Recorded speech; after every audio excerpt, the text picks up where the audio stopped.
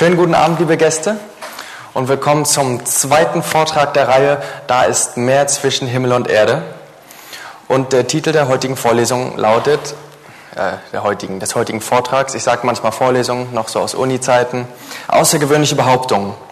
Nachdem wir uns also gestern auf die Suche nach der Realität begeben haben, widmen wir den heutigen Abend dem Thema, also dem Phänomen eigentlich, kann man sagen, dass das Leben von ganz, ganz vielen Menschen verändert hat, das im Prinzip die Welt verändert hat, kann man sagen. Es geht um das Buch, nach dem Millionen von Menschen mehr oder weniger ihr Leben ausgerichtet haben. Dann muss es ja schon was ziemlich Besonderes sein. Also, was macht die Bibel eigentlich so außergewöhnlich, dass so viele Menschen bereit dafür waren und sind, ihr Leben dafür zu geben? Und auf der anderen Seite, dass so viele Menschen so verbissen gegen sie kämpfen. Also ich denke, es kann kein gewöhnliches Buch sein, das nach so vielen Jahrtausenden immer noch der größte Bestseller ist. Obwohl der Buchmarkt ja eigentlich überschwemmt ist von Tausenden und Abertausenden von interessanten Büchern. Jedes Jahr wird die Bibel immer noch millionenfach verkauft oder kostenlos ausgegeben. Und es wird geschätzt, dass 2 bis 3 Milliarden Bibeln auf der Welt existieren, im Umlauf sind, die meisten davon gelesen werden. Das ist wirklich Platz 1. Auf Platz 2 kämen dann die Worte des Vorsitzenden Mao, die Schriften von Mao Zedong, dem Kommunistenführer. Da wird geschätzt, dass das zwischen 1 und 1,5 Milliarden sind, also nur die Hälfte, was man für die Bibel schätzt, also 2 bis 3 Milliarden. Und dann auf Platz 3 käme das kommunistische Manifest, auch nochmal so die Hälfte, 500 Millionen. Da kann man schon einen großen Kontrast entdecken. Auch wenn es um die Sprachen geht, kann man große Kontraste entdecken. Die Bibel liegt in mindestens 475 Sprachen vor und Teile davon, also Teilübersetzungen, gibt es sogar in mehr als 2500 Sprachen. Das kann ich mir gar nicht vorstellen. Wenn ich Ihnen jetzt alle Sprachen aufzählen sollte, die ich kenne, dann würde ich vielleicht auf 50 oder nicht mal 100 kommen, auf keinen Fall.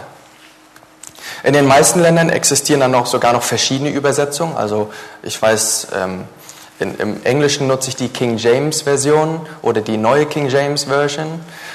Im Deutschen nutze ich, also da sind die bekanntesten für mich die Lutherbibel natürlich, die Schlachterübersetzung oder die Elberfelder. Es gibt so viele. Mal zum Vergleich, das kommunistische Manifest wurde nur in etwas mehr als 100 Sprachen übersetzt. Und der Megaseller Harry Potter wurde nur in 73 Sprachen übersetzt. Wenn Sie mich da gefragt hätten vor einiger Zeit, dann hätte ich geschätzt, dass Harry Potter das am meisten übersetzte Buch ist.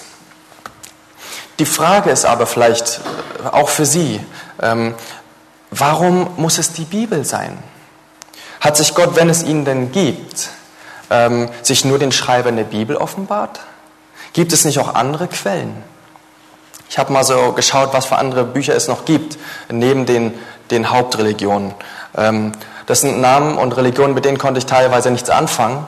Ich lese mal ein paar vor. Da gibt es die Avesta, das ist die Schrift des Parsismus. Oder bei den Hinduisten, die kennen wir dann doch, da sind es die Veden oder die Upanishaden oder die Bhagavad Gita. Oder bei den Buddhisten, da ist es die Tipitaka oder die Mahayana Sutras. Dann gibt es noch das tibetische Totenbuch Bardo Tödol. Es gibt so viele Religionen. Beim Koran, die Muslime, davon haben wir auch schon gehört. Der Hadith oder die Muslime haben dann auch noch die Sunna. Die Druiden haben das Mabinogion. Und die Germanen, die haben die Edda, klingt dann auch wieder ein bisschen bekannter. Die Bücher des Konfuzius, der Name Konfuzius hat man auch schon mal gehört. Oder Scientology und Dianetik, beides von dem amerikanischen Schriftsteller Ron Hubbard. Und Tom Cruise und John Travolta, die sehen diesen Mann immerhin als Propheten an. Also das sind bei weitem nicht alle Schriften der Welt. Die Frage ist dann, welches dieser Bücher sind die Offenbarung Gottes? welche Bücher sagen uns die Wahrheit? Das ist vielleicht noch interessanter. Welche Bücher sagen uns die Wahrheit? Christen behaupten ja, dass Gott sich in der Bibel offenbart hat und wir könnten uns jetzt die Frage stellen, oder wir sollten uns als Christen die ernste Frage stellen, warum wir uns da so sicher sind, dass dies tatsächlich der Fall ist. Wir müssen das kritisch fragen und ich werde aber jetzt nicht irgendwelche tiefgehenden philosophischen Gedanken von mir geben und also sowas müssen Sie jetzt nicht über sich ergehen lassen. Viele der heiligen Schriften, die es da so gibt, die sind so kompliziert und schwer verständlich geschrieben, dass dem normalen Leser da das schnell zu hoch ist und er das Buch dann beiseite legt.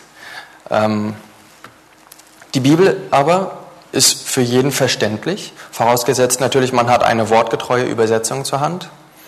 Und ich denke, wenn Gott sich uns Menschen mitteilen will, dann richtet er sich nicht nur an Akademiker.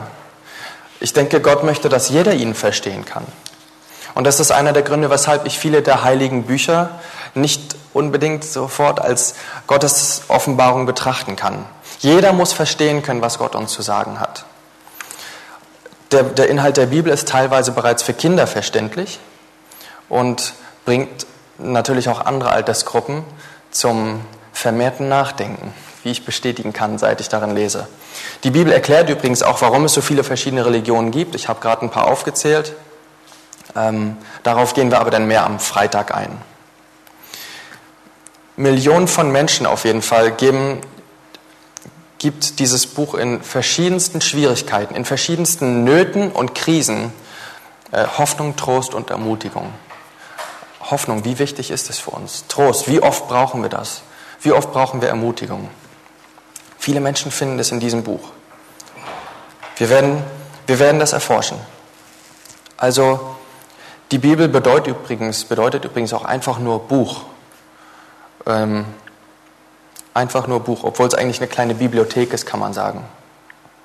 Sie ist also schon eine Besonderheit. Aber ich sage auch immer, eine Besonderheit zu sein, bedeutet noch lange nicht, dass etwas auch vertrauenswürdig ist oder wahr. Die anderen Bücher, von denen ich dir gerade ein paar aufgezählt habe, die sind vielleicht auch besonders und beeindruckend, denke ich. Und wir müssen uns also mal ein paar Fakten anschauen, damit wir irgendwann mal hoffentlich ein möglichst genaues und richtiges Urteil über die Bibel fällen können. Und dieser Abend mag dabei für Sie den Beginn Ihrer persönlichen Forschungsreise darstellen. Das, was Sie heute Abend hören werden, wird vielleicht bei Ihnen die gleiche Auswirkung haben wie bei mir damals. Als ich das gehört habe, was ich Ihnen heute Abend erzähle, wenn ich diese Geschichte vorstelle, diese eine spezielle Geschichte, dann, als ich die gehört habe, da habe ich damals angefangen. Ich war noch gar kein Christ. Ich habe mir trotzdem eine Bibel gekauft und dachte mir, hey, das muss ich jetzt mal überprüfen. Die Bibel sagt auch etwas, das ich sofort unterstreiche und versuche anzuwenden, nämlich, prüfet aber alles und das Gute behaltet. Prüfet aber alles, das Gute behaltet, das steht im Neuen Testament. Für die, die sich mitschreiben wollen, 1. Thessalonicher Brief 5,21. Das hört sich für mich nach gesundem Menschenverstand an, also will ich das auch machen. Also, was wissen wir eigentlich über die Bibel? Und wie sicher wissen wir diese jeweilige Sache über die Bibel? Ich finde, dass es ehrlich ist, auch mitzusagen, wenn wir so einige Dinge nicht so 100%ig wissen. Und ich möchte Ihnen das auch gerne mitsagen. Und im Allgemeinen gilt aber sowieso, und ich möchte Sie nochmal ausdrücklich, wie auch gestern schon dazu aufrufen, all das, was ich sage, in Frage zu stellen, mit gesundem Menschenverstand kritisch zu beleuchten und mir nicht einfach blind zu folgen. Ich möchte, dass alle unabhängige Denker sind. So, zur Bibel.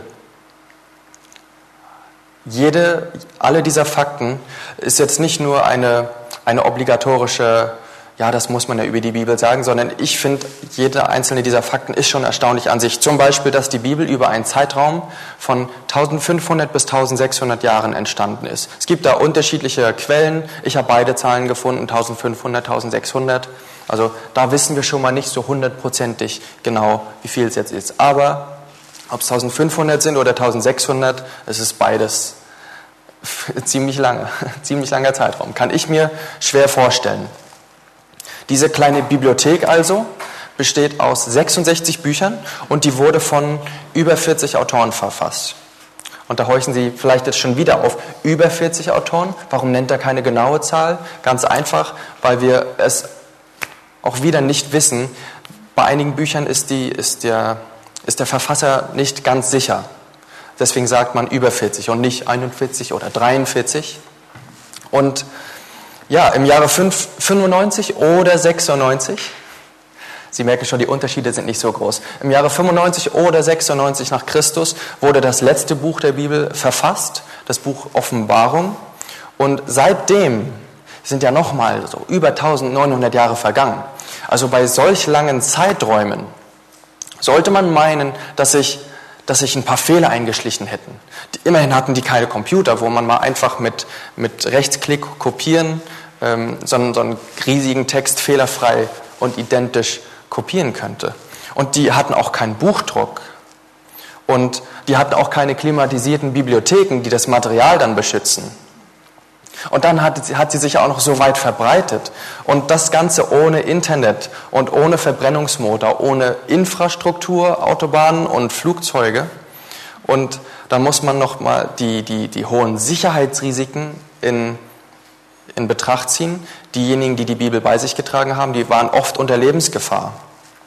Da muss doch einiges verloren gegangen sein oder verändert worden sein, möchte man annehmen. Immerhin handelt es sich auch um teilweise ziemlich kontroverse Themen, um die es da geht in der Bibel. Und bestimmt haben einige Menschen auch, also Menschen mit anderen Interessen, ihre Finger und ihre Feder mit im Spiel gehabt. Ich möchte mir jetzt mit Ihnen mal einige dieser außergewöhnlichen Behauptungen anschauen, direkt aus der Bibel, und ich möchte, dass wir uns das merken. Diese Behauptung merken wir uns. Im Neuen Testament, Behauptung Nummer 1, können wir lesen im zweiten Brief des Paulus an Timotheus: Alle Schrift ist von Gott eingegeben und nütze zur Lehre, zur Überführung, zur Zurechtweisung, zur Unterweisung in der Gerechtigkeit, auf dass der Mensch Gottes vollkommen sei, zu jedem guten Werke völlig geschickt. Ich habe den Vers 17 auch noch mit dazu genommen, weil ich den schön finde. Aber der erste Satz, der da unterstrichen ist, der ist eigentlich der wichtige. Alle Schrift ist von Gott eingegeben. Das ist eine Behauptung. Ich meine, niemand hat Gott gesehen, die Schreiber der Bibel auch nicht. Das sagt die Bibel sogar an mehreren Stellen. Niemand hat Gott je gesehen. Und trotzdem wird da behauptet, alle Schrift ist von Gott eingegeben. Was hat sich da Paulus dabei gedacht? Ist das richtig? Ist das vertrauenswürdig? Wie kann er sich das rausnehmen, das zu sagen? Nächste Behauptung. Im Alten Testament, in den Psalmen 119, das ist der längste Psalm mit Abstand, auch eines der längsten Kapitel an sich. Man erkennt schon 160 Verse, das ist die zweite Zahl. So viele Verse hat nicht jedes Buch. Die Summe deines Wortes ist Wahrheit und alles Recht deiner Gerechtigkeit währt ewiglich. Also die Summe deines Wortes ist Wahrheit. Das ist eine krasse Sache. Also die Summe deines Wortes ist Wahrheit. Okay, Behauptung Nummer 3, wieder im Neuen Testament, im zweiten Epistel des Petrus. Da steht ein bisschen mehr. Das ist ein bisschen aus dem Text rausgezogen. Deswegen fängt das hier so ein bisschen komisch an, von der Sprache her. Indem ihr dies zuerst wisset, schreibt er an die Adressaten des Briefs, dass keine Weissagung der Schrift von eigener, also von privater Auslegung ist. Privat sagt es dann in anderen Übersetzungen. Dass keine Weissagung der Schrift von eigener Auslegung ist. Denn die Weissagung wurde niemals durch den Willen von Menschen hervorgebracht, sondern heilige Männer Gottes redeten, getrieben vom Heiligen Geiste. Also das, was sie da geschrieben haben, Weissagungen, wir wissen, was Weissagung bedeutet. Weissagung, Prophetie sagt man auch, Prophezeiung, also eine Vorhersage über die Zukunft. Menschen wie wir haben sowas geschrieben und es kam nicht von ihnen selbst, das heißt, sie haben es sich nicht ausgedacht, sondern es kam angeblich von Gott. Das ist mal eine Behauptung. Also, Keine Weissagung ist von privater Auslegung, weil die Weissagungen in der Bibel nicht von Menschen ausgedacht sind, sondern vom Heiligen Geist, vom Gott kommen. Wir können uns mal eine Kunstgalerie vorstellen mit ganz vielen abstrakten Gemälden und da sind ganz viele Leute und Journalisten und Kunstkenner, die dort nun stehen und sich die Dinge anschauen und spekulieren und interpretieren und das Ganze groß in viele verschiedene Richtungen. Was könnte der Künstler damit gemeint haben? Und dann kommt dann einige Zeit später der Künstler dieser ganzen Bilder und er erzählt dann selbst seine Interpretation der Gemälde, also was er sich dabei gedacht hat. Und dann kommt da die Frage, wessen Auslegung ist denn gültiger? Diese Hunderten von Interpretationen und Spekulationen wild in alle Richtungen oder das, was der Künstler, der die Bilder gemalt hat, selbst darüber sagt. Ich lasse das jetzt mal offen so stehen. Noch einmal, Gottes Wort, Jesu Worte werden nicht vergehen. Das können wir im Neuen Testament, im Matthäus-Evangelium lesen. Himmel und Erde werden vergehen, aber meine Worte werden nicht vergehen, sagt Jesus da zu seinen Jüngern. Und bevor ich weitermache, möchte ich für uns alle kurz einen gedanklichen Rahmen bauen. Gott ist ein persönlicher Gott, der eine persönliche Beziehung mit jedem Einzelnen von seinen Geschöpfen will, also mit den Menschen. Und er lädt uns dazu ein, so eine Beziehung mit ihm zu haben. Und wenn wir mal uns jetzt an unsere Lebenserfahrungen so ein bisschen erinnern, wir haben ja Freunde, Familie, sind vielleicht verheiratet, so eine Beziehung erfordert ja schon Kommunikation. Oder? Eine Beziehung erfordert Kommunikation. Und Gott, wenn er eine Beziehung mit uns haben möchte, müsste dann ja auch kommunizieren. Und wir Christen glauben, dass Gott mit uns kommuniziert, unter anderem durch die Bibel, aber auch durch die Natur, was wir um uns herum sehen können. Dazu werden wir morgen noch mehr hören.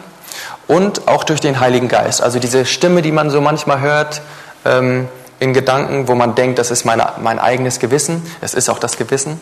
Wir Christen glauben, dass das der Heilige Geist ist, der zu uns spricht. Wenn ich irgendwie fahre und da liegt Müll und ich könnte den eigentlich aufsammeln und die Stimme sagt mir, Jan, fahr noch mal zurück, sammle das Stück Müll auf, dann kann ich darauf hören oder nicht. So kann man sich den Heiligen Geist vielleicht vorstellen. Manchmal merkt man auch gar nicht, dass er einen leitet. Wenn man dann im Nachhinein zurückschaut, dann merkt man, okay, also das hat alles wunderbar zusammengepasst. Das könnte die Leitung des Heiligen Geistes gewesen sein. Also wenn Gott allmächtig ist, was ja die Bibel auch behauptet, auch im Matthäus-Evangelium, dann wäre er ja ohne weiteres dazu in der Lage, also auch ohne Internet und Flugzeug und Co., sondern mittels einfacher, schwacher Menschen sein Wort für alle Zeit zu bewahren. Ne? Egal wie viele Jahrtausende das jetzt schon alt ist und wie oft das von fehlbaren Menschen kopiert wurde, um es für die nachfolgenden Generationen verfügbar zu machen. Wenn Gott allmächtig ist, dann kann er diese schwachen Menschen dazu in die Lage versetzen, das auch ohne Fehler zu machen. Damit die nach ihm suchen, seinen Willen erfahren können. Wäre ja nur fair. Immerhin will er, dass wir seine Gebote halten. Da muss er uns auch schon erklären, was sein Wille ist. Also zurück zu den Behauptungen. Es gibt da bescheidene Behauptungen, ganz bescheidene Behauptungen. Zum Beispiel, wenn ich sage, dass ich Englisch spreche. Das ist für die heutige Generation, also für meine Generation schon mal nicht mehr so außergewöhnlich. Da würden Sie wahrscheinlich keinen Beweis erfordern, weil Sie das vielleicht schon fast voraussetzen. Wenn man sich bei einer Uni bewirbt heutzutage, dann wird das schon eigentlich vorausgesetzt. Wenn ich aber jetzt eine besondere Behauptung mache, dann erfordern Sie auch einen besonderen Beweis, weil es nicht so einfach glaubbar, also zu glauben ist. Zum Beispiel, wenn ich jetzt sage, dass ich Norwegisch spreche, dann ist das schon ein bisschen spezieller. Wer spricht heutzutage schon Norwegisch? Und Sie würden mit höherer Wahrscheinlichkeit nach einem Beweis fragen. Og så vil jeg begynne å snakke litt norsk, og dere vil ikke forstå ingenting, fordi dere har ikke lært dette språket. Also ich würde dann ein paar Worte Norwegisch sprechen, Sie würden aber nichts verstehen, aber Sie wissen jetzt, dass ich wahrscheinlich Norwegisch spreche. Wir haben hier, glaube ich, eine Dänin. Nein, doch, sie ist nicht da. Habe ich gerade Norwegisch gesprochen? Ja, habe ich. Also. Aber alleine hätten Sie es mir wahrscheinlich nicht geglaubt, wenn ich es nicht gesprochen hätte. Ich könnte es noch ein bisschen spezieller machen und sagen, dass ich ein 5 Millionen Euro teures Auto besitze. Da müsste ich Ihnen dann aber schon den Beweis liefern. Da müsste ich dann mit dem Schlüssel klimpern oder am besten auch mit dem Ding hier vorfahren. Dann würden Sie es mir glauben. Weil es hat heutzutage eben mal nicht jeder ein 5 Millionen Euro teures Auto, oder? Also das Prinzip ist verstanden, oder? Okay, spezielle Behauptungen erfordern spezielle Beweise. Und die Bibel macht, wie eben schon erwähnt, ganz, ganz spezielle Behauptungen über sich selbst. Aber eine Behauptung allein bedeutet ja noch lange nicht, dass es Wahrheit ist. Ist sie das Wort Gottes, weil sie behauptet, das Wort Gottes zu sein? Nein, eine Behauptung alleine reicht nicht. Aber es gibt mindestens zwei sehr überzeugende Gründe, weswegen ich glaube, dass es wahr ist, dass es wirklich das Wort Gottes ist. Also wir haben hier nochmal dieses kleine Behauptungshaus. Die Behauptung, das Dach wird getragen durch die Beweise. Und die Beweise finden wir im Inhalt und in der inneren Stimmigkeit. Zum einen, ja, das mit der inneren Stimmigkeit werde ich kurz erklären. Durch die gesamte Bibel zieht sich ein roter Faden. Von Anfang, vom ersten Buch Mose, Genesis, die Entstehung der Erde, die Schöpfung der Erde, bis zum Schluss im Buch der Offenbarung zieht sich ein roter Faden und die Bibel widerspricht sich nicht. Obwohl sie von über 40 Autoren geschrieben wurde, die verschiedenste Hintergründe hatten. Die waren Fischer, die waren Hirten, die waren Könige, die waren Zolleintreiber oder Zollbeamte. Sie hatten verschiedenste Bildungshintergründe, verschiedenste soziale Hintergründe. Und dann kannten die sich auch noch nicht mal und leben in unterschiedlichen Zeiten. Also dieser Zeitraum von 1500 Jahren, über den die Bibel geschrieben wurde. Wenn man heute 40 Autoren nimmt und die alle in ein Zimmer sperrt und sagt, schreibt mal bitte ein Buch über Ernährung, damit wir das nachher am Ende zusammensetzen können zu einer Ernährungsbibel sozusagen. Obwohl die sogar noch in unserer Zeit leben, wie wahrscheinlich ist es, dass diese 40 Autoren oder über 40 Autoren sich nicht widersprechen? Und jetzt stellen Sie sich mal vor, das ist ein noch kontroverseres Thema als Ernährung, was ja eigentlich schon kontrovers ist. Ne? Da findet man auch dies und das. Also nehmen wir das Thema Abtreibung. Sehr kontrovers. Wir würden garantiert keine große ich will nicht Abtreibungsbibel sagen, Ernährungsbibel. Wir würden nicht Ernährungsbibel, also kein solches Buch zustande bringen, das in sich so stimmig ist, wie es die Bibel ist. Das können Sie aber nur herausfinden, indem Sie es selbst studieren. Auf was ich aber eingehen kann heute, ist der Inhalt. Der Inhalt soll diese Behauptung, dass das das Wort Gottes ist und dass es ewig ist und dass das fehlerfrei übermittelt wurde, dieser Inhalt soll das beweisen, soll diese Behauptung hochhalten, da oben, wo das Dach halt ist. Also schauen wir uns noch 2 weitere Behauptungen an. Johannes 14,29, das Johannesevangelium im Neuen Testament, da sagt Jesus, und jetzt habe ich es euch gesagt, ehe es geschieht, auf das, wenn es geschieht, ihr glaubet. Das spielt zum einen schon so ein bisschen auf den Inhalt, auf den Beweis an, aber es steht eine weitere Behauptung da drin, nämlich, dass er es gesagt hat und dass es dann geschieht und dass wir dann glauben können. Also, warum erzählt Jesus Dinge, bevor sie geschehen? Damit wir glauben können, wenn sie denn passieren. Damit wir abgleichen können, ob das wirklich wahr ist, was er gesagt hat. Und das Gleiche haben wir nochmal so ähnlich im Alten Testament, einem der größten Bücher, Jesaja. Da steht, gedenket des Anfänglichen von der Urzeit her, dass ich Gott bin und sonst ist keiner. Dass ich Gott bin und gar keiner wie ich. Der ich von Anfang an das Ende verkünde und von alters her, was noch nicht geschehen ist. Der ich spreche. Mein Ratschluss soll zustande kommen und all meinen Wohlgefallen werde ich tun. Also, Gott behauptet was? Dass er Gott ist und niemand anders. Und in Vers 10 begründet er das wie? Weil er den Anfang vom Ende, weil er schon vom Anfang an das Ende verkündigen kann, von alters her, Dinge, die noch nicht geschehen sind.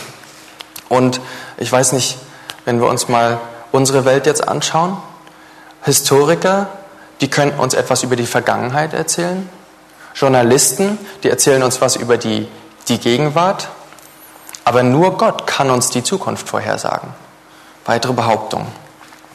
Also lasst mich euch eine einzelne Prophetie, eine Vorhersage aus der Bibel zeigen. Und zwar, grob, damit wir durchkommen. Bei Interesse besteht ja auch die Möglichkeit, etwas detaillierter durchzugehen. Wir haben ja auch einige Menschen in der Gemeinde, die diese Prophetie auch kennen und die gerne bereit sind, sich das ein bisschen genauer mit ihnen anzuschauen und in Ruhe.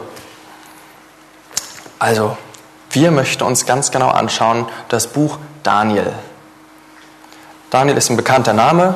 Das Buch wurde nach traditioneller Interpretation 600 Jahre vor Christus geschrieben, ungefähr. Und es berichtet die Geschichte von seiner Zeit, zu der es geschrieben wurde, bis in die heutige Zeit.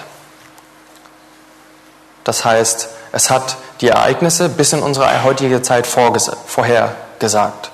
Aber ist das wirklich wahr? Um das herauszufinden, müssen wir uns das Buch halt einmal genauer anschauen. Ich gebe Ihnen mal so ein bisschen den Kontext.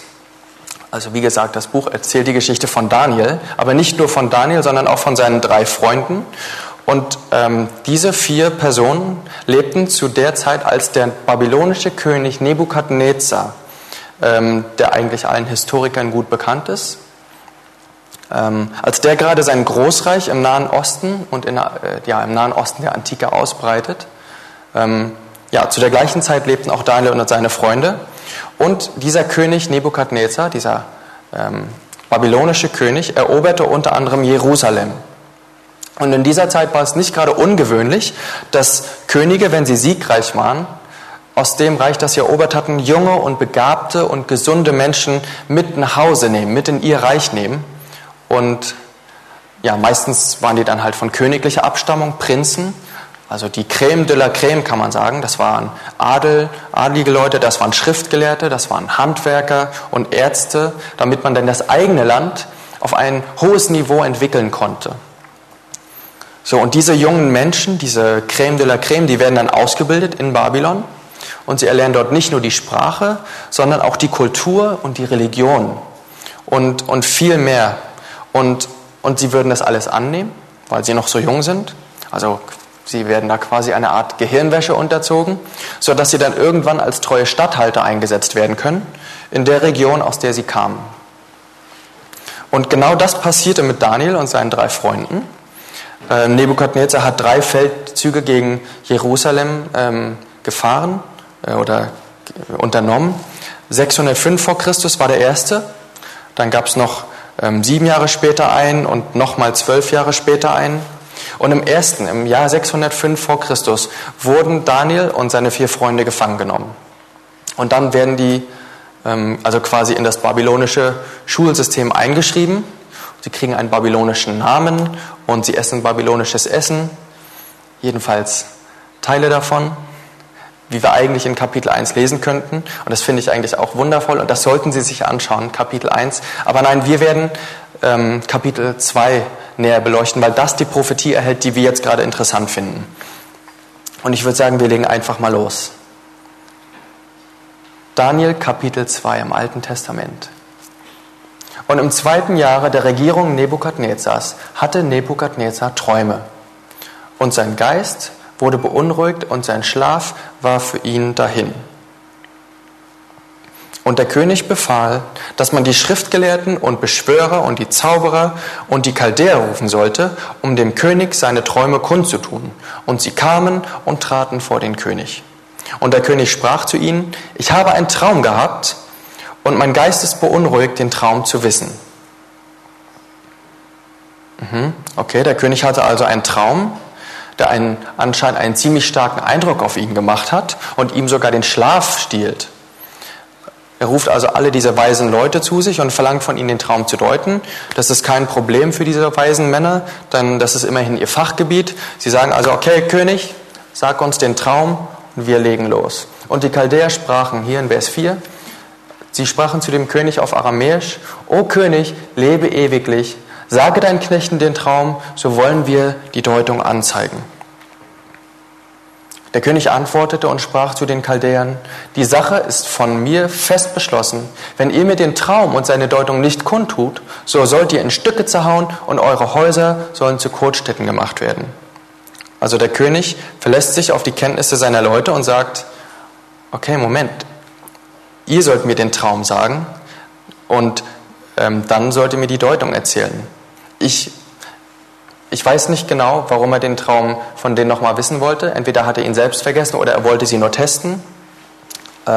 Das liest man nicht ganz eindeutig raus aus dem Text. Die meisten sagen, dass er den Traum vergessen hatte. Er hatte also diesen starken Eindruck, das ist wichtig, es geht um mein Königreich, es geht um mich, aber er weiß nicht mehr, was es genau war. Also, der König antwortete, wir sind jetzt bei Vers 6, machen wir weiter. Wenn ihr aber den Traum und seine Deutung anzeiget, so sollt ihr Geschenke und Gaben und große Ehre von mir empfangen. Darum zeiget mir den Traum und seine Deutung an. Sie antworteten zum zweiten Mal und sprachen: Der König sage seinen Knechten den Traum, so wollen wir die Deutung anzeigen. Der König antwortete und sprach: Ich weiß zuverlässig, dass ihr Zeit gewinnen wollt, weil ihr seht, dass die Sache von mir fest beschlossen ist, dass, wenn ihr mir den Traum nicht kundtut, es bei eurem Urteil bleibt. Denn ihr habt euch verabredet, Lug und Trug von mir zu reden, bis sich die Zeit ändere, bis die Zeit sich ändere. Darum saget mir den Traum, und ich werde wissen, dass ihr mir seine Deutung anzeigen könnt. Also kann auch sein, dass er einfach nur testen will. Vers 10 geht's weiter. Die Chaldäer antworteten vor dem König und sprachen: Kein Mensch ist auf dem Erdboden, der die Sache des Königs anzeigen könnte, weil kein großer und mächtiger König jemals eine Sache wie diese von irgendeinem Schriftgelehrten oder Zauberer oder Chaldäer verlangt hat. Denn die Sache, welche der König verlangt, ist schwer, und es gibt keinen anderen, der sie vor dem König anzeigen könnte, als nur die Götter, deren Wohnung nicht bei dem Fleische ist. Okay, die weisen Leute müssen also einsehen, dass sie nicht liefern können, was der König verlangt. Und angesichts des Drucks, unter dem sie stehen, versuchen sie, sich irgendwie aus der Situation herauszuwinden. Für den König ist es gleichzeitig halt wahrscheinlich ein Test. Also immerhin sind es selbst erklärte Magier. Es sind Hellseher und Astrologen. Sie werden bezahlt vom König und haben gutes Leben dafür, dass sie diesen Job machen, dass sie sich in diesem Fachgebiet auskennen. Und wenn sie ihm den Traum verraten können, dann kann er auch vertrauen, dass sie die richtige Interpretation haben. Und historische Quellen belegen auch, dass Träume in dieser Zeit eine große Rolle spielten. Besonders in der Priesterschaft waren Träume unheimlich wichtig. Es gab eine ganze Wissenschaft, die sich darum drehte, wie man so mit Träumen umgehen soll. Es gab da so Deutungsbücher und andere Werke, die einem helfen in dieser Angelegenheit. Also die Beschreibung, dass der König einen Traum hatte und jemanden anderen kommen ließ, um den zu deuten, der passt genau rein in diesen Kontext im 6. Jahrhundert vor Christus, den wir aus der Geschichte auch kennen, von Babylon. Und dieses Literaturgenre, das man tatsächlich am meisten gefunden hat in Babylon, bei archäologischen Ausgrabungen, das war über Hexenkunst, das war über Omen. Die babylonische Kultur war durchsetzt von religiöser Bedeutung und Symbolismen. Also das ist die Welt, in der sich Daniel bewegt und in der der König diesen Traum hatte. Und wenn Träume nicht gedeutet wurden, dann wurde dies sogar als gefährlich angesehen, als Fluch. Und deshalb kämpfte man darum, die richtige Deutung zu finden. Lesen wir weiter, Vers 12. Deshalb ward der König zornig und ergrimmte sehr, und er befahl, alle Weisen von Babel umzubringen. Und der Befehl ging aus, und die Weisen wurden getötet. Und man suchte Daniel und seine Genossen, um sie zu töten. Also aus irgendeinem Grunde, und wir wissen nicht warum, es steht nicht da, aber aus irgendeinem Grunde war Daniel nicht dabei. Er hat das Ganze nicht mitbekommen. Und er ist aber durch die babylonische Schule gegangen, wie ich anfangs erzählt habe, und er wurde zu diesen weisen Männern dazugezählt. Also trifft das Hinrichtungsurteil auch ihn. Und ich stelle mir das ein bisschen merkwürdig vor, wie das für ihn gewesen sein muss. Klopf, klopf. Guten Tag, was kann ich für Sie tun? Sind Sie Daniel? Ja, ich bin hier, um Sie hinzurichten. Ja, komisch. Egal, weiter geht's. Vers 14. Da erwiderte Daniel mit Verstand und Einsicht dem Arioch, dem Obersten der Leibwache des Königs, welcher ausgezogen war, um die Weisen von Babel zu töten. Er antwortete und sprach zu Arioch, dem Oberbeamten des Königs: Warum der strenge Befehl vom König? Da tat Arioch die Sache dem Daniel kund. Und Daniel ging hinein und erbat sich von dem König, dass er ihm eine Frist gewähren möge, um dem König die Deutung anzuzeigen. Hierauf ging Daniel in sein Haus und er tat die Sache seinen Genossen Hanania, Misael und Asaja kund. Also jetzt erfahren wir zum ersten Mal die Namen seiner 3 Genossen.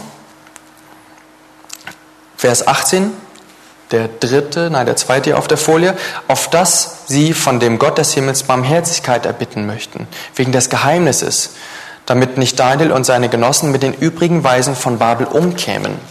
Hierauf wurde dem Daniel in einem Nachtgesicht das Geheimnis geoffenbart. Da pries Daniel den Gott des Himmels. Und man beachte jetzt gleich im Nachhinein, wie Daniel hier anerkennt, dass dieser Traum von Gott kommt und nicht von ihm. Wir erinnern uns an die Behauptung, Weissagungen kommen von Gott. Also als Antwort auf das Gebet, das Daniel mit seinen Genossen gesprochen hat. Wir lesen da mal jetzt schnell drüber und erfahren nebenbei so ein bisschen über die Aspekte Gottes, also wie seine Allmacht wie sich die so manifestiert. Also das ist jetzt Daniels Dankesgebet, nachdem er diesen Traum, den der König hatte, auch erfahren hat. Daniel hob an und sprach: Gepriesen sei der Name Gottes von Ewigkeit zu Ewigkeit, denn Weisheit und Macht, sie sind sein. Und er ändert Zeiten und Zeitpunkte, setzt Könige ab und setzt Könige ein, sowas macht Gott auch. Er gibt den Weisen Weisheit und den Verstand den Verständigen.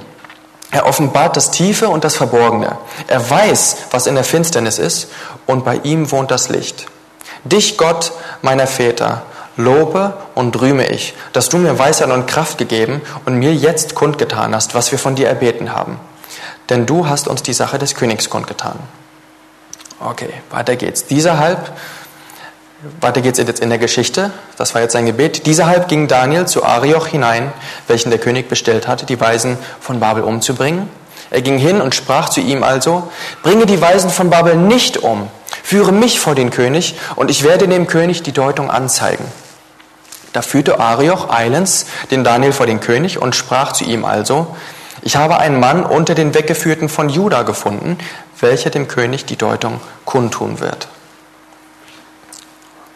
Der König hob an und sprach zu Daniel, dessen Name Belteshazzar war, das war also sein babylonischer Name, den er von den Leuten dort bekommen hat: Bist du imstande, den Traum, den ich gesehen habe, und seine Deutung mir kundzutun?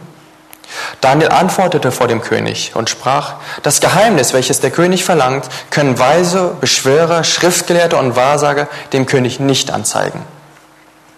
Aber es ist ein Gott im Himmel, der Geheimnisse offenbart, und er hat dem König Nebukadnezar kundgetan, was am Ende der Tage geschehen wird. Dein Traum und die Gesichter auf dem Haupte deines Lagers waren diese. Man beachte noch einmal, wie für Daniel bodenständig Gott die Ehre gibt, also er schreibt das nicht sich selbst zu.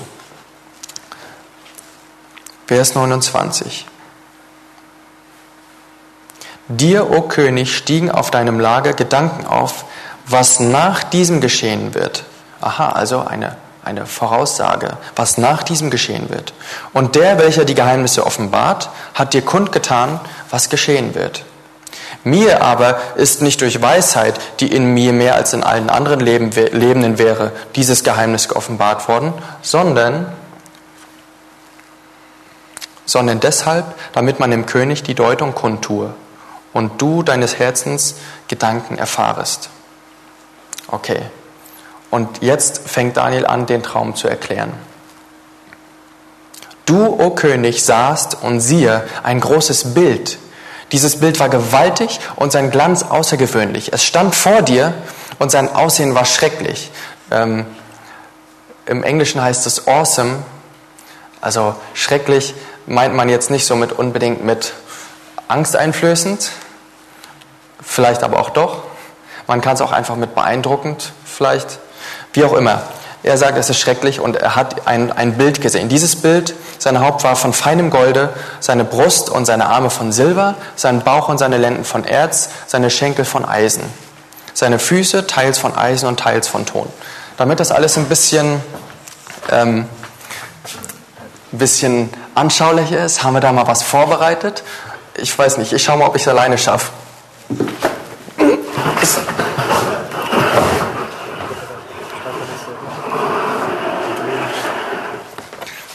Wir haben da mal, vielleicht haben einige von Ihnen den Herrn schon gesehen. Der wird uns jetzt ein bisschen helfen, das Ganze so anschaulich und praktisch wie möglich zu machen. Ich mag es, wenn Dinge gehirnfreundlich sind. Und mein Gehirn kann mit dem mehr anfassen als mit reinen Worten. Und ja, ich finde es einfach nützlich. Gut, Daniel 33.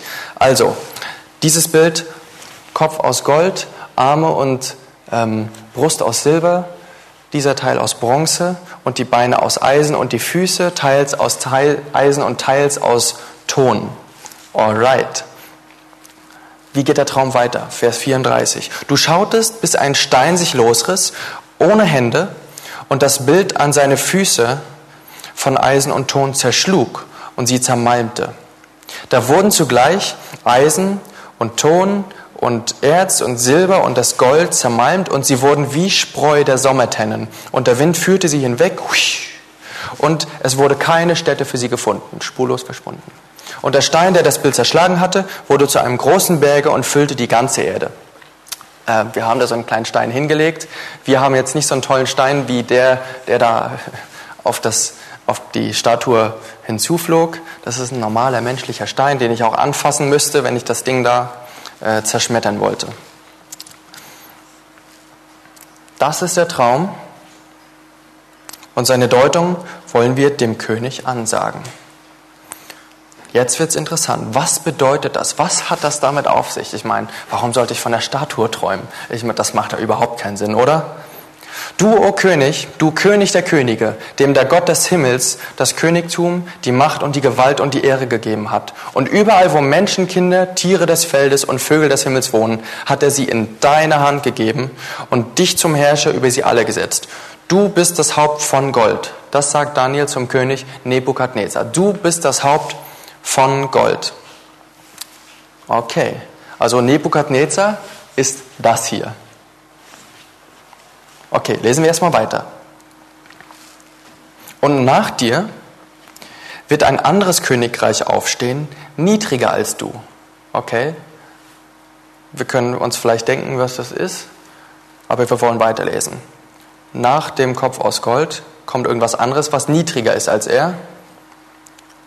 Und ein anderes, drittes Königreich von Erz, welches über die ganze Erde herrschen wird.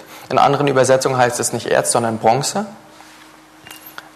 Und Erz, wissen wir auch heutzutage, viele Metalle werden aus Erzen gewonnen. Ne? Deswegen ja, ist es gut, wenn wir andere Besetzungen zur Hilfe nehmen können, um zu schauen, was ist das jetzt eigentlich. Also Bronze, ich werde jetzt Bronze weiterhin sagen.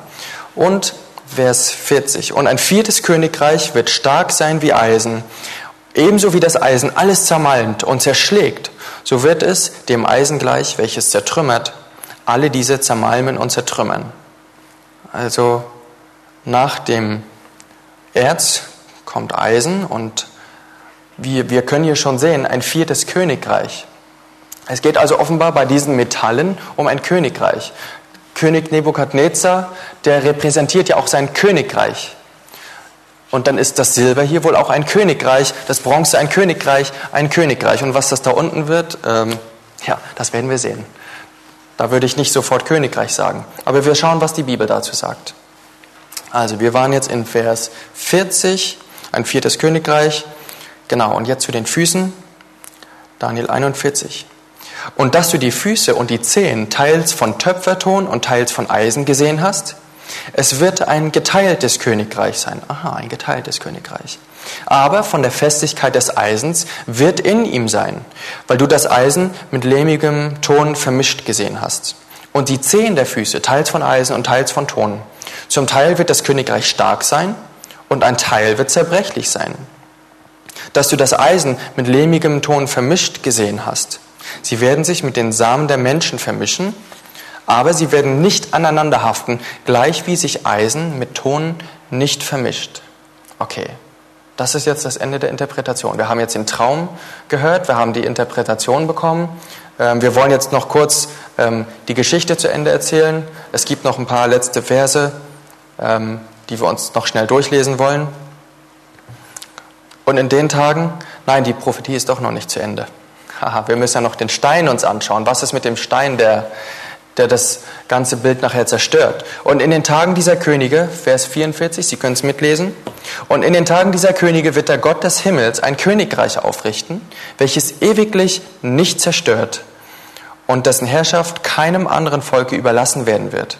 Es wird alle jene Königreiche zermalmen und vernichten, selbst aber ewiglich bestehen. Weil du gesehen hast, dass von dem Berge ein Stein sich losriss ohne Hände und das Eisen, das Erz, den Ton, das Silber und das Gold zermalmte. Der große Gott hat dem König kundgetan, was nach diesem geschehen wird, und der Traum ist gewiss und seine Deutung zuverlässig.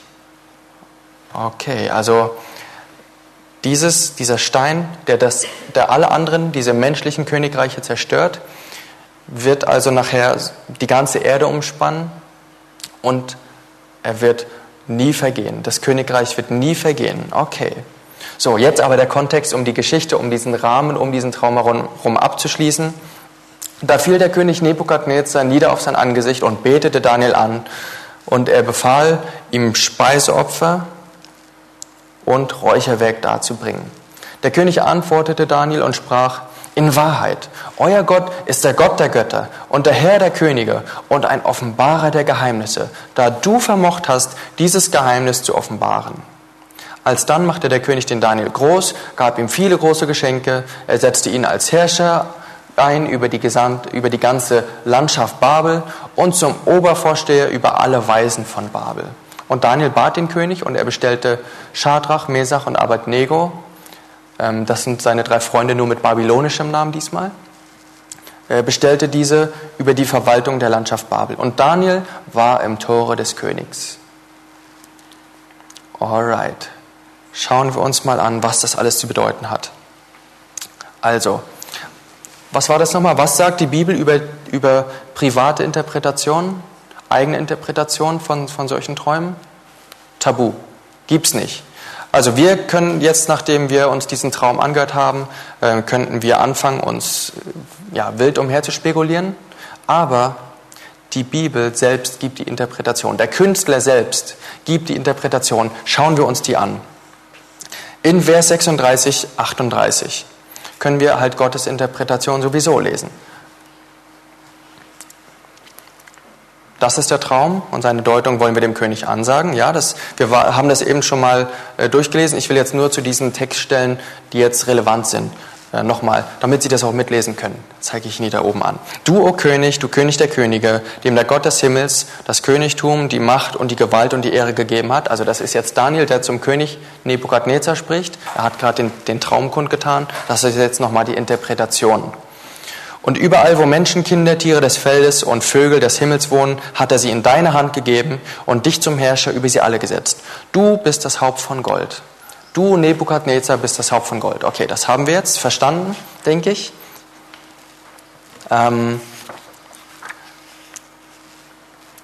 Babylon, wir wissen, dass Babylon 605, also das König Nebukadnezar, dieses Reich, dieses große Reich vom Jahre 605 bis 539 vor Christus regiert hat und angeführt hat. Und es war überhaupt sehr passend, dass Gold das Symbol für Babylon war hier in diesem Traum. Denn Babylon war berühmt für seine Massen an Gold. Es war eine der spektakulärsten Städte der Antike. Also sie war größer als Rom, größer als Athen. Und man sagt auch unter Historikern, dass es in Babylon mehr Gold als Staub gab. Und das ist natürlich eine Übertreibung, aber es gibt uns einen Eindruck davon, dass es dort wohl sehr viel Gold gegeben haben muss.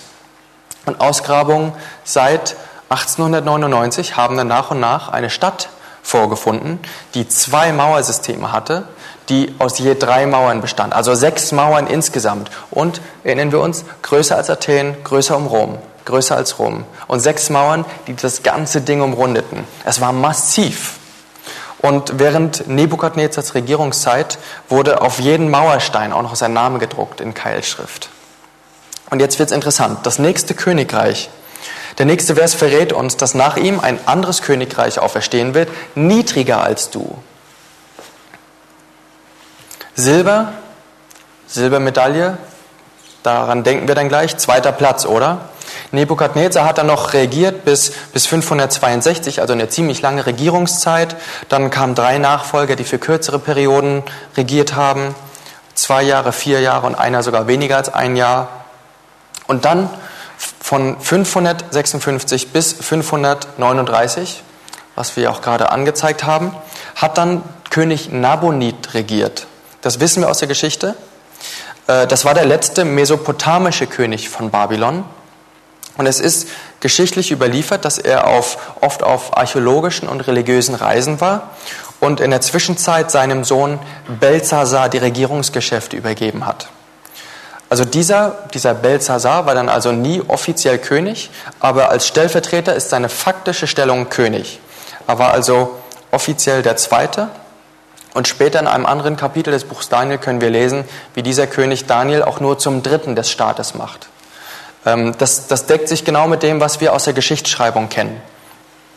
Nebukadnezar war auch nicht der leibliche Vater von Belsassar, wie wir auch noch später in dem Buch lesen werden. Aber nach hebräischer Gewohnheit wurden auch Vorväter als Väter bezeichnet. Und so sind Ungereimtheiten, scheinbare Ungereimtheiten, dann doch wieder reimbar, sozusagen. Also sie machen dann doch wieder Sinn. Im 5. Kapitel des Buch Daniel wird beschrieben, wie Babylon, also der Kopf, von den Medern und Persern erobern wird. Also das persische Reich. Das altpersische Reich wird auch Echämenidisches Reich genannt. Es wird sogar noch später im Buch namentlich erwähnt. Also nichts mit privater Interpretation. Es ist alles so gegeben. Wir wissen genau, was das alles bedeutet. Wir müssen nicht wild umherspekulieren, was der Künstler damit gemeint hat. Also wir wissen dann, dass auch aus der Geschichtsschreibung, dass Kyros II., der Perserkönig, die Stadt dann erobert hat. Wir wissen auch, wie er es gemacht hat. Das ist eine andere faszinierende Geschichte, auf die wir jetzt nicht eingehen wollen. Wir wollen uns ja auf den Traum konzentrieren. Also, die Frage ist jetzt, war dieses Echämenidische Reich, das altpersische Reich, bestehend aus Medern und Persern, wirklich niedriger? Steht da hier, ein weiteres Königreich soll aufstehen, niedriger als du. Die Geschichte zeigt, dass militärisch und politisch dieses Reich schon ziemlich stark war. Immerhin hat es Babylon besiegt. Sie hatten ein großes Heer, starke Persönlichkeiten als Herrscher. Aber intern gab es bei den Persern einen großen Mangel an Zusammenhalt durch die vorherrschende Nomadenkultur. Häufig hatten die Probleme mit Aufständen und Machtkämpfen. Wenn zum Beispiel ein Herrscher starb, gab es viel Uneinigkeit. Und auch in den Bereichen Kunst und Religion konnte man da also einen bunten Mix in der persischen Kultur beobachten. Durch die Nomaden wurde das so ein bunter Mix. Es gab nicht wirklich eine Einheit. Und wenn es da keine Einheit gibt, dann heißt das, dass Kräfte auch nicht auf ein gemeinsames Ziel, auf einen gemeinsamen Gott zum Beispiel konzentriert werden. Und deswegen werden Tempel eben auch nicht ein großer, prunkvoller Tempel, sondern es werden kleine, weniger prunkvolle und dafür mehrere, weil halt doch dann wieder eine größere Vielzahl von Göttern angebetet wurde. Auch wirtschaftlich waren sie den Babyloniern unterlegen. Die Perser waren den Babyloniern unterlegen. Und ja, später haben dann die persischen Könige Kriege geführt mit den Griechen. Wir haben sicherlich in der Schule von der Seeschlacht bei Salamis gehört, wo die Griechen die Perser durch eine enge Durchfahrt gelockt haben, um sie dann nach und nach zu versenken, damit sie nicht die ganze Breitseite abbekommen haben.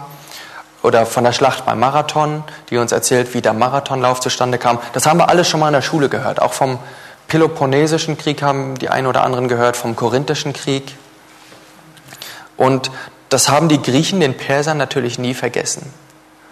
Und einige können vielleicht jetzt schon ahnen, was kommt. Das nächste Reich und ein anderes drittes Königreich von Erz oder Bronze, welches über die ganze Erde herrschen wird. Über die ganze Erde. Damit wären wir also bei dem Bronzenreich und in der Geschichte sieht das so aus, dass Philipp von Makedonien die Macht in Griechenland übernahm und sein Sohn ist niemand anderes als Alexander der Große. Wir wissen, dass Alexander der Große das persische Reich erobert hat. Also die Perser haben Babylon erobert und die Perser werden selbst von Alexander dem Großen erobert. Das Bronzene Reich erobert das Silberne Reich. Und dieser Alexander der Große, wir wissen, er vereinte die Griechen hinter sich und dann hat er wohl einen der beeindruckendsten Feldzüge der Geschichte hingelegt. In weniger als 10 Jahren eroberte er weite Teile der damalig bekannten Welt.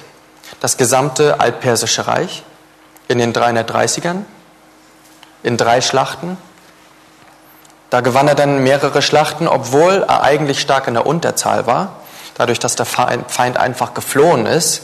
Und dann hat er noch Teile des indischen Subkontinents erobert und Pakistan. Also Sie sehen den Übergang von Königreich zu Königreich. Ja?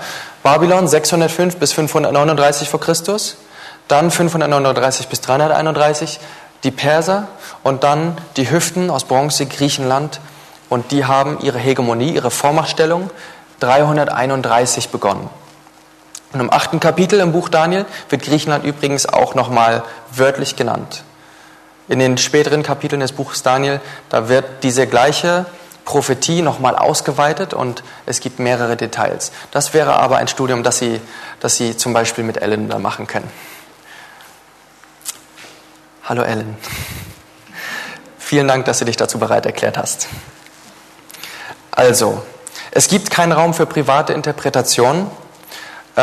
Es steht sogar im 8. Kapitel, dass Alexanders Reich in 4 Reiche aufgeteilt wird, dass das Bronzene Reich in 4 Reiche aufgeteilt wird. Und wir wissen, dass Alexander der Große auf seinem Sterbebett keinen Nachfolger ernannt hat. Also wurde sein Reich unter seinen 4 Feldherren aufgeteilt. Kassander, Lysimachos, Seleukos und Ptolemäus. PT muss man erstmal aussprechen können. Ptolemäus. Und diese konnten sich dann auch nicht einigen, die haben sich dann bekriegt. Und die haben sich dann abwechselnd, also unterschiedlich verbündet, also mit wechselnden Bündnissystemen, haben die sich dann in 6 Kriegen noch weiter die Köpfe eingeschlagen. Und dann wurde es langsam ruhiger und einer von denen, ich weiß jetzt gerade nicht mehr, wer das war, das kann man aber auch nochmal überprüfen, einer von denen hat dann die Vorherrschaft übernommen, also den größten Teil erobert und die anderen blieben dann mit ihren Mini-Reichen da zurück. Also es war dann wieder halbwegs stabil zu der Zeit und im Jahr 168 vor Christus ist es dann aber auch mit den Griechen vorbei. Da mussten die dann ihre Vormachtstellung aufgeben. Und wir werden jetzt sehen, wie es mit dem nächsten Reich weitergeht. Mit dem Eisenreich. Das 4. Königreich, steht da, wird stark sein wie Eisen. Und wie das Eisen alles zermalmt und zerschlägt, so wird es, also dieses Reich, dem Eisen gleich, welches zertrümmert, alle diese zermalmen und zertrümmern.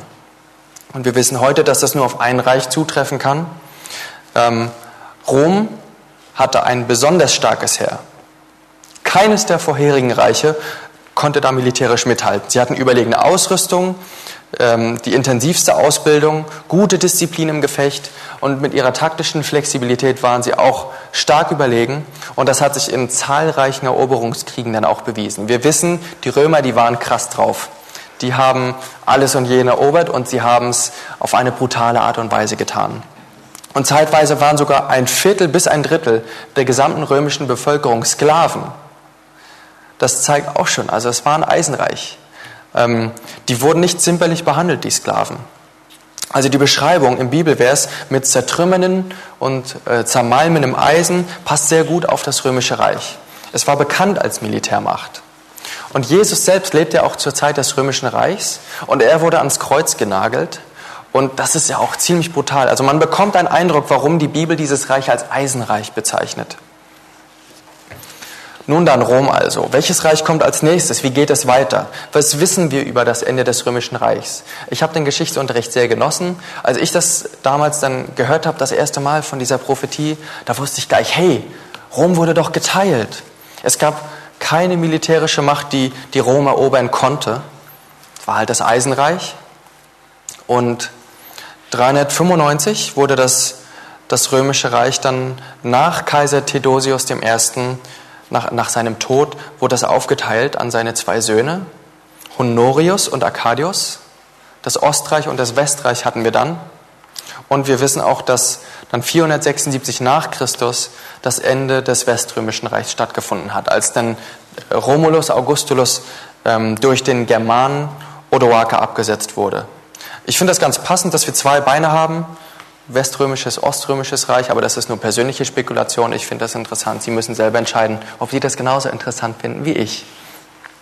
Also schauen wir mal, was dann die Bibel dazu sagt. Im Geschichtsunterricht habe ich gelernt, dass Rom geteilt wurde.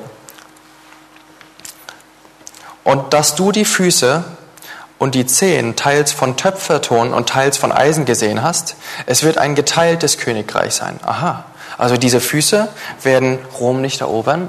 Aha, aber von der Festigkeit des Eisens wird in ihm sein, weil du das Eisen mit lehmigem Ton vermischt gesehen hast. Und die Zehen der Füße, teils von Eisen und teils von Ton, zum Teil wird das Königreich stark sein und ein Teil wird zerbrechlich sein. Behalten wir das im Hinterkopf. Ein Teil wird stark sein, ein Teil wird zerbrechlich sein. Und Vers 43, dass du das Eisen mit lehmigem Ton vermischt gesehen hast, sie werden sich mit dem Samen der Menschen vermischen. Aha, hört sich komisch an. Aber sie werden nicht aneinander haften, steht da, gleich wie sich Eisen und Ton nicht vermischt. Also was nach Rom kommt, ist nicht ein Reich, sondern zunächst zwei Reiche. Und dann sind es noch mehr kleine Reiche. Also es wird nicht zusammenhalten. Und wir wissen aus der Geschichte, es gab dann viele kleine Reiche mit sich stark bewegenden Grenzen. Eine Zeit lang war das Römische Reich, obwohl es geteilt war, formell noch vereint mit gleichen Gesetzen und verbunden, wenn auch zwei verschiedenen Hauptstädten. Aber die sollten nicht zusammenhalten, so wie Eisen und Ton nicht zusammenhalten. Und dann kommen die Franken, die Heruler, die Langobarden, die Ostgoten, die Angelsachsen, Sueben, Britannier, Basken. Wir haben die alle schon mal gehört. Die haben dann eine wilde Wanderung in Europa hingelegt, die Völkerwanderung. Davon haben Sie auch schon mal gehört. 375 nach Christus hat die angefangen und endete dann auch erst spät im 6. Jahrhundert nach Christus. Und einige der Völker, in der Tat, waren stark. Die Franken, die Vandalen, die Goten waren stark. Die Hunnen sind auch eingefallen, haben Angst und Schrecken verbreitet. Und andere waren halt eher schwach, wie zum Beispiel die Basken oder die Sueben. Die Burgunder waren auch nicht zu stark. Also am Ende war keiner von ihnen wirklich in der Lage, eine große Vorherrschaft aufzubauen. Keiner von denen hat wirklich geschafft, weder die Hunnen noch die Franken noch die Goten. Und das ging das ganze Mittelalter so durch. Und später wissen wir ja in der Geschichte Europas, dass so einige Herrscher die Leidenschaft hatten, einen Zusammenhalt zu bringen in dieses zersplitterte Europa. Napoleon kann da als Beispiel genannt werden. Er hat es versucht, aber das französische Imperium wurde dann doch zerschlagen, als nachher zu viele sich gegen ihn verbündet hatten. Bismarck, Erster Weltkrieg, hat es versucht. Hitler hat es versucht. Sie alle sind gescheitert. Europa ist immer noch ein Vielstaatenstaat, wenn wir auch die Europäische Union haben. Also, es wurde militärisch versucht, aber es steht halt, wie gesagt, dieser interessante Vers 43. Das hört sich ein bisschen komisch an. Sie werden sich mit dem Samen der Menschen vermischen, aber sie werden nicht aneinander haften, gleich wie sich Eisen und Ton nicht vermischt. Was soll das bedeuten? Das hört sich ein bisschen komisch an von der Sprache her, aber es bedeutet im Prinzip nichts anderes, als dass verschiedene Herrscher versuchten, Europa durch Mischehen, durch Verwandtenehen, künstlich zu binden, zu vereinen. Also durch familiäre Bünde Einfluss zu erlangen und Macht zu erlangen. Und das ist exakt das, was die Geschichte Europas offenbart. Wir haben es im Geschichtsunterricht gehört. Die Geschichte kann uns das bestätigen. Erinnert euch? Daniel hat das lange vorher vorausgesagt, 600 Jahre vor Christus. Ich find's interessant. Eine prominente Person, die diese Ehen mit ihrer Familie so organisiert hat, war zum Beispiel die Maria Theresia von Österreich. Die ist ein prominentes Beispiel. Und mit ihrem Mann hat sie das so aufgeteilt, der hat sich eher um die finanzielle Versorgung der Familie gekümmert. Das war so anscheinend sein Fachgebiet. Und sie selbst kümmerte sich um alle weiteren Staatsgeschäfte und um die Politik, die Maria Theresia von Österreich. Die Söhne und Tochter mussten dann ihren Willen dem Staatswohl unterordnen und den heiraten, den die Mutter für sie ausgesucht hatte. Und das gab ganz oft ganz große Probleme, wie Sie sich vielleicht vorstellen können. Also ich hätte ein Problem damit. Nicht nur der persönliche Widerstand der Kinder hat dann die Heiratsprojekte ganz oft scheitern lassen, sondern auch interessanterweise schlechte Gesundheit und Tod durch Pocken beispielsweise. Mehr als ein Kind ist da dann durch Pocken gestorben. Ihr ehrgeizigstes Projekt war wohl die Verheiratung ihrer Tochter Maria Antonia mit dem französischen Ludwig XVI., der sehr mächtig war, der Nachfolger von dem absoluten Ludwig, den Sonnenkönig. Also sie war eine von mehreren, die Maria Theresia war eine von mehreren, die dadurch Einfluss gewann, dass sie ihre Kinder an andere Herrscher verheiratet hat. Verteilt. Gut. Nun, der Text in Daniel 2 sagt, dass es nicht funktionieren wird, und so geschah es. Es sieht ganz so aus, als ob Menschen versuchen können, was sie wollen, aber dass Europa doch nie so wirklich als starke Einheit dastehen wird.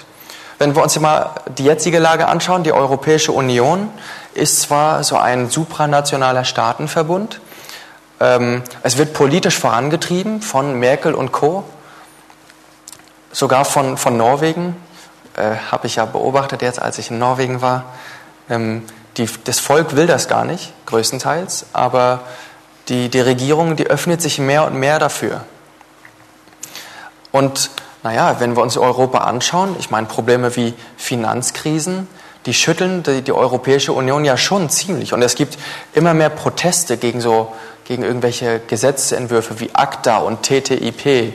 Also viel Widerstand, viel Unzufriedenheit mit der Politik. Und auch wenn das politisch vorangetrieben wird, die Völker scheinen das Zusammenwachsen so ein bisschen zu blockieren und zu verhindern. Also ich denke zumindest, dass die Griechen und die Italiener und Spanier nach dieser Euro-Krise, nachdem viele ihre Arbeit verloren haben und die ganz schön gebeutelt wurden, ich denke, die sind nicht so gut auf Angela Merkel zu sprechen und auf Deutsch zu sprechen. Also Europa wird so schnell anscheinend nicht zusammenwachsen. So sieht es derzeit nicht aus. Also mich würde es nicht überraschen. Also Kritiker würden jetzt ja sagen, zu Daniel, zu dieser ganzen Prophetie, allzu akkurat, viel zu akkurat. Das muss nach der Teilung des Römischen Reichs geschrieben worden sein. Wer auch immer das geschrieben hat, er muss das irgendwie in der Geschichte nachgeprüft haben müssen. Also sie alle stimmen schon darin überein, dass Daniel sehr akkurat ist. Sogar die Kritiker. Und die Frage für uns ist jetzt natürlich, wann wurde das Buch geschrieben? Wurde das Buch vor der Teilung Roms geschrieben? Also irgendwo im Zeitraum zwischen 550 und 600 vor Christus, so wie wir das traditionell datiert haben, oder wurde es danach geschrieben? Warum wissen wir, dass das Buch Daniel wirklich geschrieben wurde, bevor diese Dinge eingetreten sind? Das müssen wir doch mal kritisch hinterleuchten, oder? Das ist doch einfach nur fair, oder? Also ein Baustein im Beweismaterial, der dies bestätigt, ist der Fund der Rollen von Qumran. Vielleicht haben Sie davon schon mal was gehört. Die Rollen von Qumran, die Schriftrollen vom Toten Meer, auf Englisch Dead Sea Scrolls, die wurden im Westjordanland gefunden, in einer Höhle im Jahr 1947. Und in diesen Höhlen wurden 15.000 Fragmente gefunden von 850 Rollen aus dem antiken Judentum. Und das sind die bislang ältesten bekannten Bibelhandschriften. Bevor die gefunden wurden, gab es ganz, ganz große Probleme mit der Datierung. Ganz, ganz viel Kritik. Viele konnten das nicht glauben, dass die biblischen Bücher wirklich so früh geschrieben wurden. Aber diese Funde dort, diese Rollen von Qumran, wurden datiert auf zwischen 250 bis 250 vor Christus und 40 nach Christus. So in diesem Zeitraum, 290 Jahre Zeitraum. Und das ist eigentlich schon ein sehr guter Indikator, dass diese traditionelle Datierung für Daniel, nämlich 550 bis 600, dass die richtig ist. In diesen Funden hat man also Fragmente jedes einzelnen Buches im Alten Testament gefunden. Jedes einzelnen Buches außer Esther. Und eine fast unbeschädigte, 7,3 Meter lange Rolle des Propheten Jesaja, von dem wir vorhin auch schon eine Behauptung gelesen haben. Also, wenn Teile eines jeden Buches aus dem Alten Testament gefunden wurden, welches Buch fanden Sie dann auch? Richtig, Daniel. Und die Analyse dieser Funde hat ergeben, dass diese Schriften nahezu identisch sind mit dem Text der traditionellen hebräischen Bibel, die heute die Grundlage unserer Bibelübersetzungen ist. Das bedeutet, dass das Buch Daniel schon damals als kanonisches Schriftstück angesehen wurde. Kanonisch heißt, es entspricht den Regeln, es gibt verschiedene Regeln, dass die eine Schrift kanonisch machen, also wirklich glaubwürdig. Darauf will ich jetzt nicht weiter eingehen. Und anstatt zu sagen, dass dieses Buch also ein spätes Werk ist und voll von Fehlern, historisch nicht korrekt, kann man eigentlich schon das Gegenteil sagen heute. Historiker und selbst die säkulären Historiker sagen, dass wir genügend Hinweise haben, um das heute schlussfolgern zu können. Okay, so viel dazu. Da ist noch etwas. Wir haben etwas noch nicht gemacht. Wir sind jetzt bei Europa, aber da fehlt noch was, ne? Der Stein, der fehlt noch. Was ist denn damit? Und in den Tagen dieser Könige wird der Gott des Himmels ein Königreich aufrichten, welches ewiglich nicht zerstört und dessen Herrschaft keinem anderen Volke überlassen werden wird. Es wird alle jene Königreiche zermalmen und vernichten, selbst aber ewiglich bestehen. Weil du gesehen hast, dass von dem Berge ein Stein sich losriss ohne Hände und das Eisen, das Erz, den Ton, das Silber, das Gold zermalmte. Der große Gott hat dem König, also Nebukadnezar, kundgetan, was nach diesem geschehen wird, und der Traum ist gewiss und seine Deutung zuverlässig. Also ein Stein wurde vom Berg losgerissen, ohne Hände, zerschmettert die Statue, der Stein erfüllt dann die ganze Erde. Ohne Hände bedeutet, dass es nicht von Menschen kommt, sondern göttlich herbeigerufen wurde. Und an anderen Bibelstellen können wir das auch sehen. Gott selbst nennt sich den Berg. Jesus wird der Felsen genannt an mehreren Bibelstellen. Es wird hier also die Wiederkunft Jesu am Ende der Zeit dargestellt. Mit dieser Zerstörung der Statue durch diesen Felsen. Gott wird also sein eigenes Reich errichten, das niemals untergehen wird. So sagt die Bibel es. Also all die menschlichen Reiche werden vergehen. Und all das, rufen wir es uns wieder in Gedanken, wurde mindestens 500 Jahre vor Jesu Zeit geschrieben. Und macht erstaunlich korrekte Ansagen über Jahrhunderte, selbst nach der Zeit Jesu. Also sowas findet man in keinem anderen heiligen Buch, möchte ich sagen. Ich muss das noch erforschen, aber ich habe andere gehört, die das schon erforscht haben. Diese Reise ist halt eine Reise. Ne? Ich meine, wir könnten nicht einmal erzählen, was die nächsten 5 Minuten passiert. Ich weiß es nicht, vielleicht weiß es ja einer von Ihnen. Also wenn wir das mal zusammenfassen, dann sagt Daniel 7 Dinge. Er sagt, dass das babylonische Reich da sein wird. Es war da, das ist erstens. Er sagt, dass das altpersische Reich kommen würde und es kam. Zweitens. Er sagt, dass Griechenland kommen würde und es kam. Er sagt, dass Rom kommen würde und es kam. Er sagt, dass Rom geteilt wird und es war geteilt, das ist dann 5. Er sagt weiterhin, dass Rom weiterhin geteilt bleibt, trotz militärischer, politischer und ehetechnischer Anstrengungen zwischen den Königshäusern. Und das Reich ist bis zum heutigen Tage geteilt. Wir haben ein Vielstaaten-Europa, das ist der Nummer 6. Ich habe aber 7 gesagt, also fehlt noch eines. Also nämlich, dass Gott sein Reich errichtet. Das Reich, das niemals vergehen wird. Und dann haben wir 7. Das fehlt noch.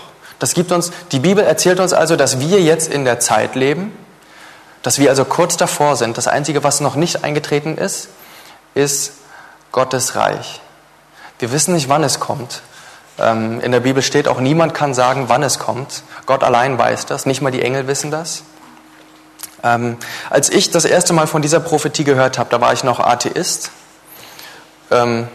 Es hat mich ziemlich geflasht. Ich war vorher total desinteressiert an der Bibel und an Religion, gegen jede Art von Religion eigentlich. Religion war für mich Opium fürs Volk, so wie es mir hier meine DDR-Vorfahren und Zeitgenossen gelehrt haben. Ich habe aber auch, ehrlich gesagt, rein gar nichts darüber gewusst, was man im Religionsunterricht so lernt. Also da erfährt man nicht von sowas. Also ich war total desinteressiert, aber die geschichtliche Prüfbarkeit, ich war sehr interessiert an Geschichte, die geschichtliche Prüfbarkeit von dieser Prophetie und von auch anderen Prophetien, die hat mich ziemlich beeindruckt. Und wenn diese und andere und hunderte Prophezeiungen sich erfüllt haben, dann gibt es keinen Zweifel ja eigentlich, dass die restlichen sich auch noch erfüllt werden, wenn es wirklich das Wort Gottes ist.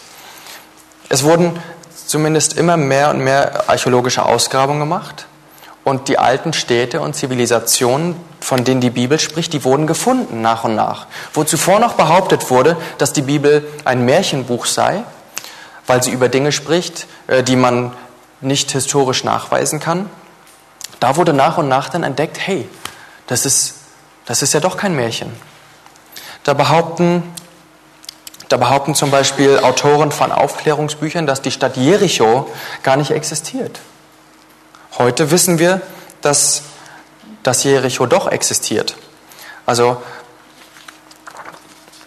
das Ereignis haben sie eigentlich in eine völlig falsche Zeit hineingelegt. In der Bibel steht, dass das Volk Israel in das Land Kanaan einfiel und Jericho angeblich eroberte. Und ja, sie haben es halt in der Bibel biblisch zeitlich falsch eingeschätzt, als es dort tatsächlich keine Stadt mehr gab. Gemäß den Zeitangaben der Bibel fand die Eroberung Jerichos nämlich im 15. Jahrhundert vor Christus statt. Und genau in dieser Zeitperiode fand man dann irgendwann Reste einer Stadtmauer, die offensichtlich zusammengestürzt war und ein Hang heruntergerutscht war. Und so wie es die Bibel berichtet. Die Bibel berichtet auch, dass das so stattgefunden hat. Alle Häuser dieser Zeit waren von einer Feuersbrunst geschwärzt worden und Schutt und Asche lagen an den Fundorten wirklich stellenweise bis zu 1 Meter hoch. Und in den Häusern fand man dann noch Vorratskrüge, die bis an den Rand mit verkohltem Getreide gefüllt waren.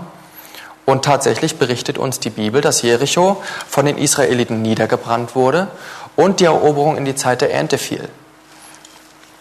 Ja, also Prophezeiung und historische Nachprüfbarkeit fehlen in den anderen heiligen Büchern. Da gibt es sowas nicht. Also so kann niemand testen, ob diese Bücher wirklich von Gott kommen oder von Göttern kommen. Also ich habe Ihnen jetzt, liebe Gäste, ein weiteres Puzzleteil gegeben, einige Puzzleteile. Das Puzzle ist noch nicht vollständig und ich weiß nicht, wie Sie das sehen, aber ob Sie sowas schon mal gemacht hatten, wenn Sie ein Puzzle gepuzzelt haben, wovon Sie nicht wussten, wo Ihnen die Vorlage gefehlt hat, Sie wussten noch nicht, wie das am Ende aussehen soll. Mit jedem weiteren Puzzleteil aber, das Sie dazu legen, kriegen Sie eine bessere Ahnung von dem, wie das aussehen soll. Es wird vollständiger. Wo Sie vorher noch Zweifel hatten, die werden dann später ausgeräumt. Und das wird auch schöner. Also man muss da manchmal ein bisschen Geduld haben, die Zweifel noch eine Weile ruhen lassen und vertrauen, dass man die dann irgendwann findet. Also es mögen da noch einige unbeantwortete Fragen in Ihren Gedanken umherschwirren und es ist auch gut so. Gott möchte nicht, dass wir ihm blind folgen.